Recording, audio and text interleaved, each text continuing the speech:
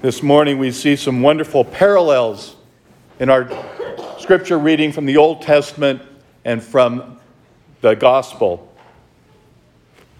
What's fascinating about our first reading from the second book of Maccabees, if you ever take the time to read it, you'll find it's difficult reading. It can be really, first of all, the names are really out there, but to see the conflict and the anger and everything that was going on at that time. Because it was the time between the Old Testament and the New Testament. It was showing people that they're going to have to struggle if they truly want to believe in the power of God's presence. The people are in great combat.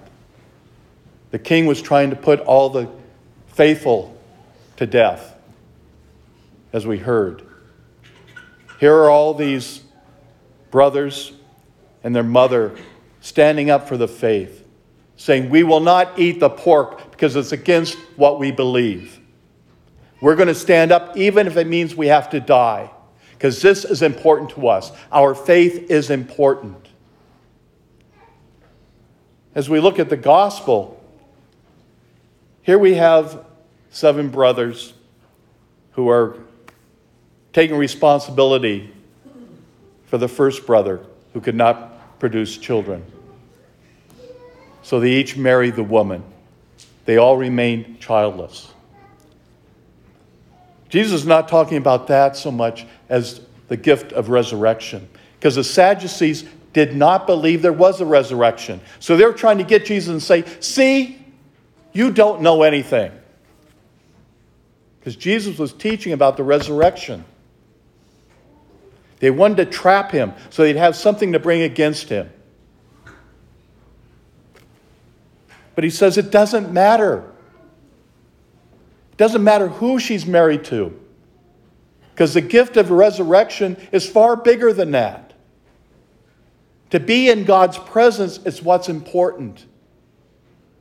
It's not to say that we're not going to be excited about seeing the ones we love in heaven, but that the fact that we are in heaven is such a great and wonderful gift. That should be the great joy of our lives, looking forward to that time when we will be with the Lord for eternity. The church has a great teaching about purgatory. To be able to know that at some point we are going to be in God's presence completely. We have something to look forward to.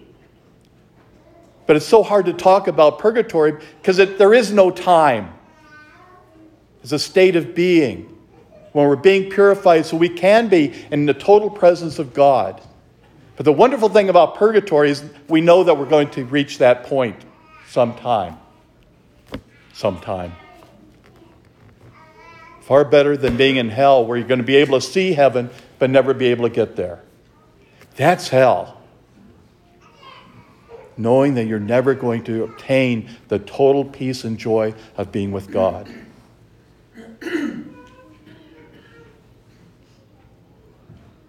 St. Paul, in his letter to the church in Thessalonica, speaks about how he has given them the faith.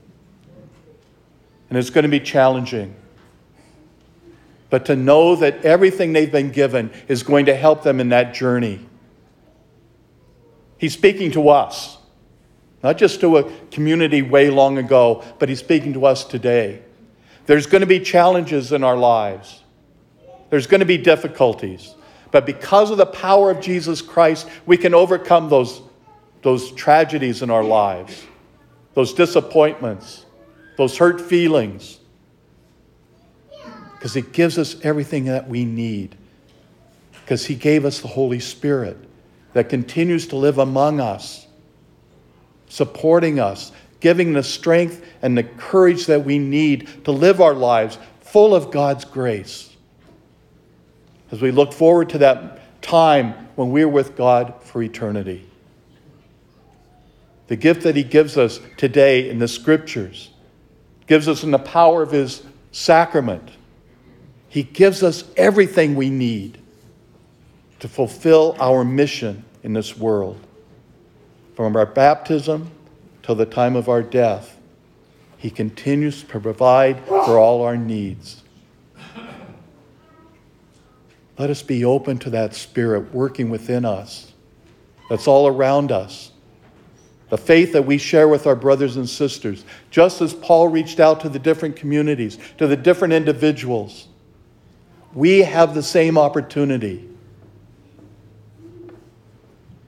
How do we touch the members of our families? How do we touch the lives of our co-workers? How do we challenge the people on the street? It's only through God's presence in our lives that can have an effect. And it does have an effect.